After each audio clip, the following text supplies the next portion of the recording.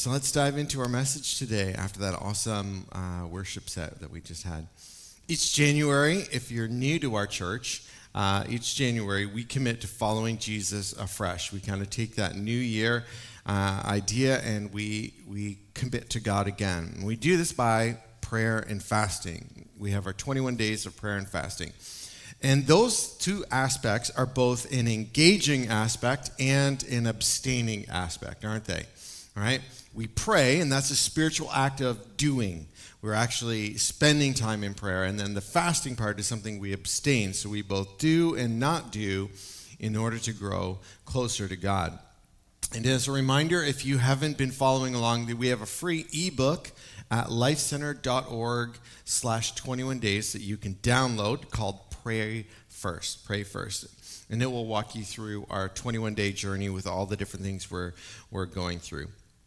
Now, we're in week 2 of our fast. We're just starting that for those of you that have been fasting along with us on all sorts of different levels. And a quick reminder on fasting, what we mean by that is this. Fasting is giving up something we love for someone we desire to be like even more. When we give up something that we do like in order to spend more time with someone we want to influence our lives so that we're more like them. And really, that's the only person we can do that with is God. And fasting isn't twisting God's arm to do something. We don't just fast and say, I'm going to deny myself to make you do something. When we fast, it's actually just turning our hearts towards Him. We can't force God to do anything. But we can activate our faith by focusing on our relationship with God, building it through a time of prayer and of fasting. So we fix our focus on His presence in our lives, not on our perfection trying to live out this Christian life. It's His presence that we felt so sweetly this morning. That's what changes us. That's what holds us. That's what sustains us. That's what brings His kingdom. It's not our perfection. It's not our ability to do anything that's going to bring it about. God will bring it about with us or despite us. So don't worry. Today, we're going to be going through some things, and I'm not going to call you out. I'm not going to ask you to come forward or do anything, but it is going to be a little bit of a participatory service. And so if you have your Bible, you're going to be welcome to open it and follow along. If you write notes, take out your pen and take some notes. If you don't usually write notes, grab a pen from the seat in front of you and write out some things, because we're just going to walk through today's experience of praying together. Something Chris Hodges says, who's a pastor down in the States, I think is something that we can all apply in our lives, and it's this. The Word of God is one of the most valuable tools that we have to build a dynamic prayer life. It brings power, truth, and encouragement to our prayer time. And I hope that's true for all of us, and I hope that you can dive into that as well. Well, these last 2 summers, which is our first 2 summers in the area here, we've had planters in our backyard. The first year, it was planted by the previous owner, and then we've kept up that tradition. And they've been used to grow vegetables, mainly a lot of tomatoes. And I mean a lot of tomatoes. We could have had our own tomatina. Ever hear of that? That they have this big festival in Spain where they take overripe tomatoes and they throw them at each other like snowballs. Right? Seriously, they take dump truck loads full of tomatoes and they just start throwing them at each other. And now my kids have all sorts of great ideas, don't they? Yes. Well, if you've grown tomatoes before, you know that to help them grow and to keep the tomatoes safe, you put up what? A tomato cage, right? Or you put up tomato stakes to go up to support the vines as they grow. Otherwise, they'll just sprawl everywhere on the ground, and there's a lot of loss in your tomatoes, isn't there? The tomatoes get crushed, they're too easy to step on, or bugs get at them a lot easier. They can get diseased on the ground. There's all sorts of issues that happen if you leave your tomatoes just lying and the vines growing out on the ground. It doesn't help you at all to do that. So we use cages, right? And even with our cages, They still seem to sprawl over the cage and out and going out of the planter box and everywhere. I'm not complaining, though, because that's lots of delicious tomatoes for us. But not once have I confused the tomato steak or cage as a tomato. I haven't eaten one yet. I know, huh? Amazing, huh? So far, I've been successfully able to navigate the concept that the cage is separate from the tomato. That it's not actually part of the tomato. I've been able to not eat it. Pretty amazing of myself. And you may laugh at that, but if I change the metaphor a little bit, we may wince instead. Because in John 15, he says, he is the true vine, and we are the branches, which makes sense because life is in the vine, and then it flows to the branches. Yet what makes vines an interesting plant is that their stems require support, much like our tomato plants. Our faith needs structure in it to help it bear fruit, to not get diseased or trodden on. Yet we often seem content to try it without support. Sometimes we're even hostile to having a structure in place to try and help us live. Well, we may be familiar with a statement of beliefs of support or to support our faith and give it structure. Maybe we would check that out when we go to visit a new church that we may be trying to go to. None of you guys, because you're all here. I know that. But when you came here, you checked out our statement of beliefs to say, what kind of church is this? What do they believe? What structure holds them together? We may think of that, but we're less familiar with other structures that the early church had in their lives that were a part of helping them follow the way of Jesus. See, living in a specific way to be human in God's created world, we need that structure. In terms of our faith, we call those traditions. I'm not validating every tradition that's come out of the last couple centuries, but a number hold merit for us to consider. Again, the structure isn't the source. No one is asking you to eat tomato cages or trellises or anything like that. Jesus is our source. Let me make that clear. But it helps us to grow, to be protected, when we use structures in our lives to help us grow. And if we're honest with ourselves, we actually like structure. We actually crave structure. We thrive when we're given structure in our lives to help us focus our energy and our passion in the right ways. If we can accept the structure of regular sleep patterns, regular diet patterns, and regular exercise, if we can accept those as regular things that we need in our physical body to do well, we would be remiss if we did not think there'd be spiritual benefits to structures in our lives. And as long as the structures are support and not the actual life. Saying something like this, like, I didn't get my prayer time in this morning.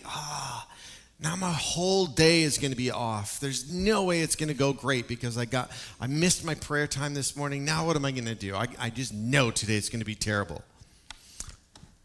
Are you limiting God to your 15-minute devotional time to set your day right? We don't want to do that at all, do we? That's taking structure and putting structure in the place of the actual fruit that God has for you, that Jesus has for you, that he wants to be for you. When you say the structure that I put in my life is what I'm dependent on in order to actually have that fruit. We don't want to do that. But if you were to say, wow, it's been a couple of months since I actually had a regular devotional life, maybe there's an issue there where there's not enough structure in your life to keep you on track, and maybe your structure can help. If you're taking notes today, you'll see that as we go through, we're going to refer to the structure that we're talking about today as steps. And if you want to, you can just follow along with those steps to make sure that as this week goes on, you can try it out yourself. And the first one is this, step 1. When you're in your time with God, select a passage of Scripture for reading. Just pick something that is on your heart to read. And today, for our practice together, for our time together, we're going to read Psalm 51, verses 1 to 13. So you can follow along in your Bible, but it'll also be up on the screen. But before we do that, as we enter a time just to listen and hear from God, it's a good practice just to relax ourselves in God's presence, to hear from God, to reset ourselves, to focus on Him. So the first thing we can do is just breathe in and then breathe out. We breathe in expectancy in God, and then we breathe out any distraction. Now let's read the passage together. Have mercy on me, O God, according to your steadfast love. According to your abundant mercy, blot out my transgressions. Wash me thoroughly from my iniquity and cleanse me from my sin. For I know my transgressions, and my sin is ever before me. Against you, you only, have I sinned and done what is evil in your sight, so that you may be justified in your words and blameless in your judgment. Behold, I was brought forth in iniquity, and in sin did my mother conceive me. Behold, you delight in truth in the inward being, and you teach me wisdom in the secret heart. Purge me with hyssop, and I shall be clean. Wash me, and I will be whiter than snow. Let me hear joy and gladness. Let the bones that you have broken rejoice. Hide your face from my sins and blot out all my iniquities. Create in me a clean heart, O God, and renew a right spirit within me. Cast me not away from your presence, and take not your Holy Spirit from me. Restore to me the joy of your salvation, and uphold me with a willing spirit. Then I will teach transgressors your ways, and sinners will return to you. So as it is read out loud again, we're going to read it a second time. What we want to do is we want to ask the Holy Spirit to draw our attention to a word or a phrase or something within it that the Holy Spirit is speaking to us specifically about. So again, we're going to read the same passage and focus on letting the Holy Spirit direct you to a word or a phrase. Have mercy on me, O God, according to your steadfast love, according to your abundant mercy, blot out my transgressions. Wash me thoroughly from my iniquity, and cleanse me from my sin. For I know my transgressions, and my sin is ever before me. Against you, you only, have I sinned and done what is evil in your sight, so that you may be justified in your words and blameless in your judgment. Behold, I was brought forth in iniquity, and in sin did my mother conceive me. Behold, you delight in truth in the inward being, and you teach me wisdom in the secret heart. Purge me with hyssop, and I shall be clean. Wash me, and I shall be whiter than snow. Let me hear joy and gladness. Let the bones that you have broken rejoice.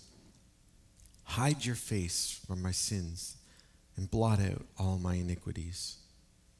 Create in me a clean heart, O God, and renew a right spirit within me. Cast me not away from your presence, and take not your Holy Spirit from me. Restore to me the joy of your salvation, and uphold me with a willing spirit. Then I will teach transgressors your ways, and sinners will return to you.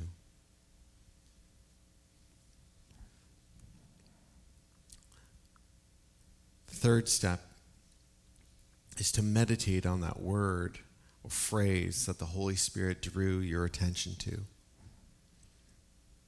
And we shouldn't be put off by this idea of meditation, of stopping, pausing, and meditating on it.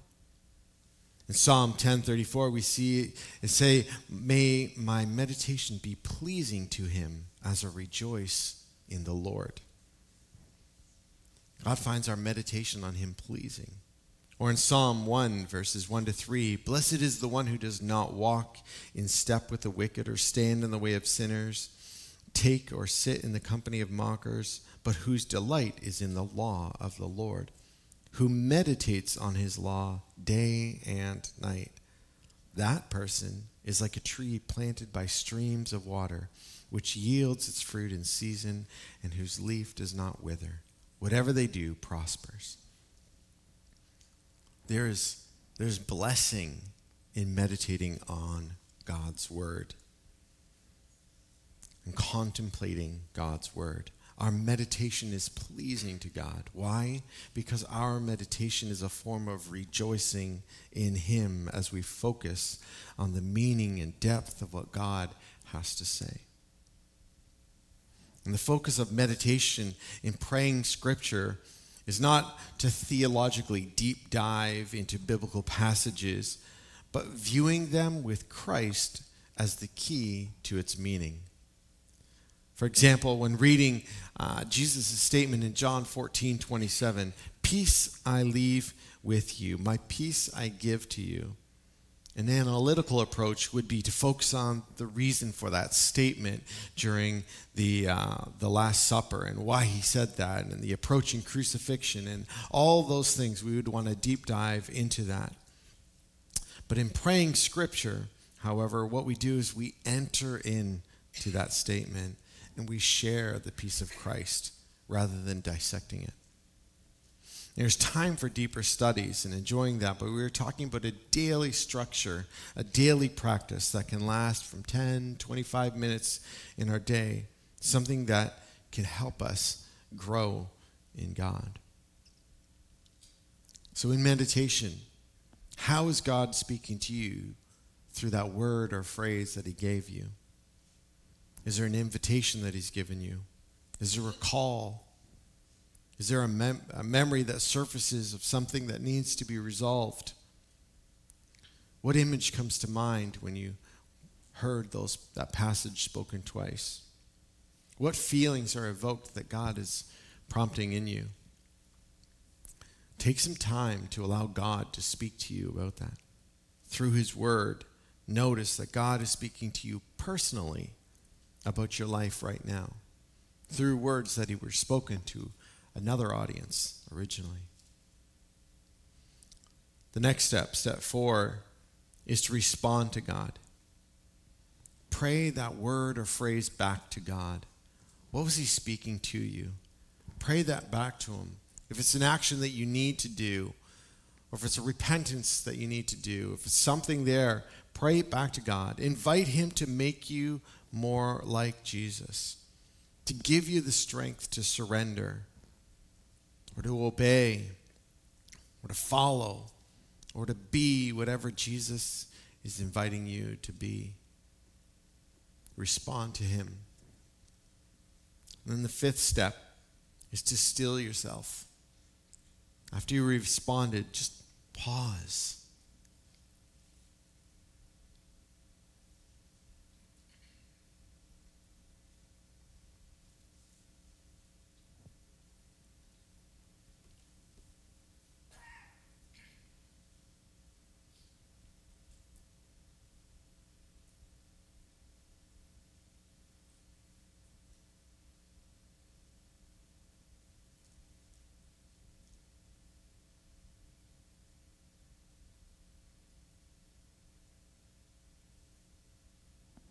It's amazing how long 30 seconds can feel. Pause. Remind yourself that he is the vine, that you are the branch. Be still and know that he is God. Remember, the sport structure is helpful, but it's not your source. God is. On your own, start with that 30 seconds. Pause. See if you can build it out to 2 minutes of just pausing before God. And as you practice praying Scripture this week, Make sure to give yourself the tools that can help you make the experience work. And some people like to journal as they go through it. The words or phrases that God has highlighted, they write them down with that scripture and think through, or maybe script out their prayer response to God that God had spoken to them. Others, they don't do that. They just like to abide in it, and it's just a remnant of it resonates with them, and they trust God that will be faithful to speak it to them like an echo again and again, what they need to remember and hear to that. Or you can be like all the kids these days, sending yourself voice memos of what you'd like to hear, what God spoke to you, so you can play it back to yourself. But do what you need to do to hear God's word spoken to your heart, and then you respond to it. So this practice began as early as the 3rd century with Origen, who was a scholar and a theologian of ours in Christianity. The early church called this practice Lectio Divina, or divine prayer, which is just a contemplative prayer based off of our divine scriptures. It's quite different than the tabernacle prayer that we looked at last week, but it's another way to develop a prayer structure, something that isn't dependent on your feelings or your prayer list. If you're having trouble diving into prayer and you feel like your prayer is empty and you just don't know how to reach out to God or hear from God, maybe practice praying scripture, allowing the Holy Spirit to speak to you through his word. In the next 7 days, just try it out. Whatever you do devotionally, reading right now, add praying scripture in as a way to connect with God, for you to speak to him and for him to speak to you, which is the essence of prayer. Maybe if you feel heaven's been silent, this will be a way for you to begin hearing and for you to be with Jesus once again. Let's pray. God, we truly do want to be people who hear your word and do your word. People who hear what your word has to say to us and then live it out.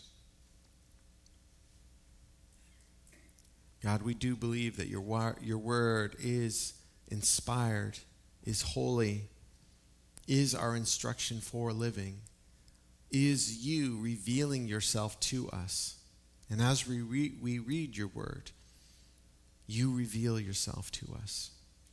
So may in our personal time, in our corporate settings, may your word be that bedrock on which we learn about you, discover you, grow in you.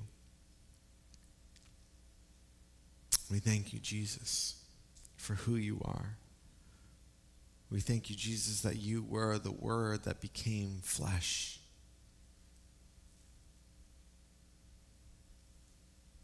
And as we be still in your presence, God,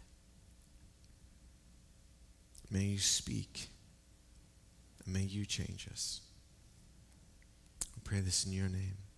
Amen.